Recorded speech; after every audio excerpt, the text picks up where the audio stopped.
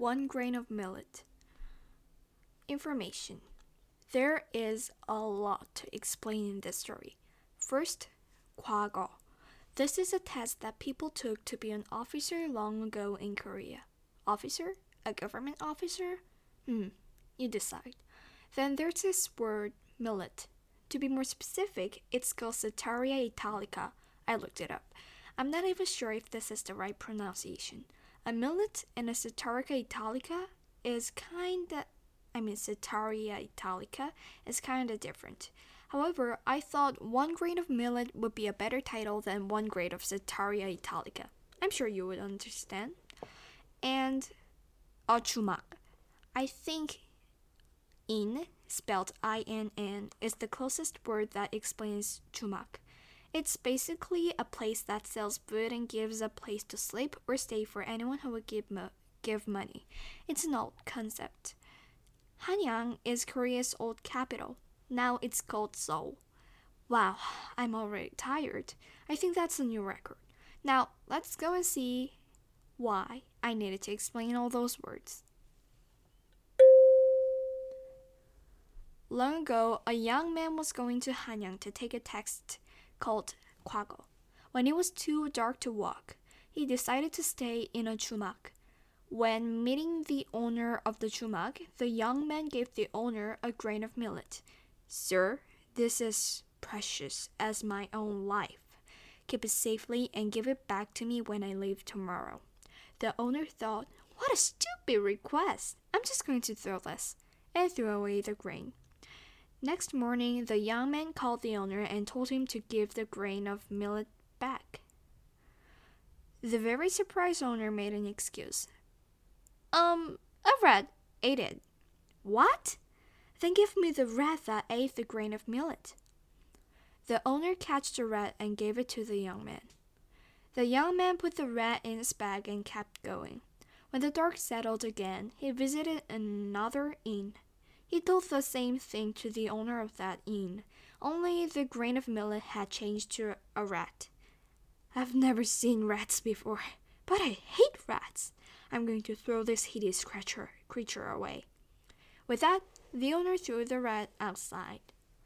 Next morning, the same thing happened, and when the young man left the second inn, he was holding a cat. The young man gave the cat to the third inn's owner. This time, the young man thought, that man doesn't look like he hates cats. Maybe it'll be different this time. But it wasn't. But it had nothing to do with the owner. The owner's horse had killed the cat by kicking it. The young man demanded that he had every right to own the horse. Horses were very precious those times, but the owner had no choices. He gave the young man his horse. By now, you'll probably know what will happen when the young man goes to a 주막. He'll have different things when he leaves, right? Funny how it works. He earned a horse with only a grain of millet from the start. Back to the story. Because he had a horse now, he got very close to Hanyang, the capital of Korea. He went to another 주막 and the same old thing happened. Now the young man had a cow. When he arrived at Hanyang, he found a 주막 to stay. Of course, he told the owner to take care of his cow.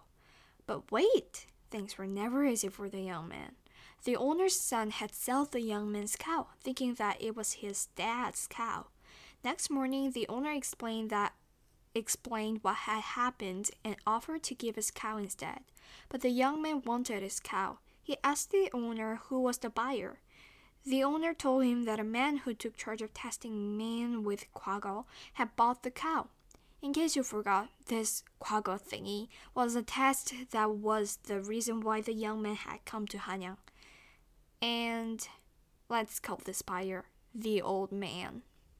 Because the owner wanted all this to end, he took the young man to the old man. The young man demanded his cow back, and the old man laughed. My daughter ate the cow meat. What do you want to do about it? Then give me your daughter, said the young man. If you came here to take 과거, then take the test first. If you pass the test, I'll give my daughter to you.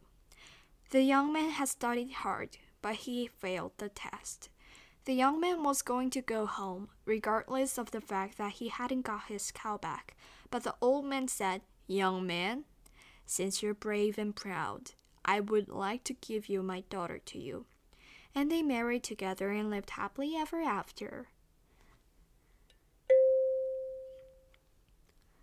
I don't understand the whole giving a daughter to a man and expecting them to be okay with that, or to feel love.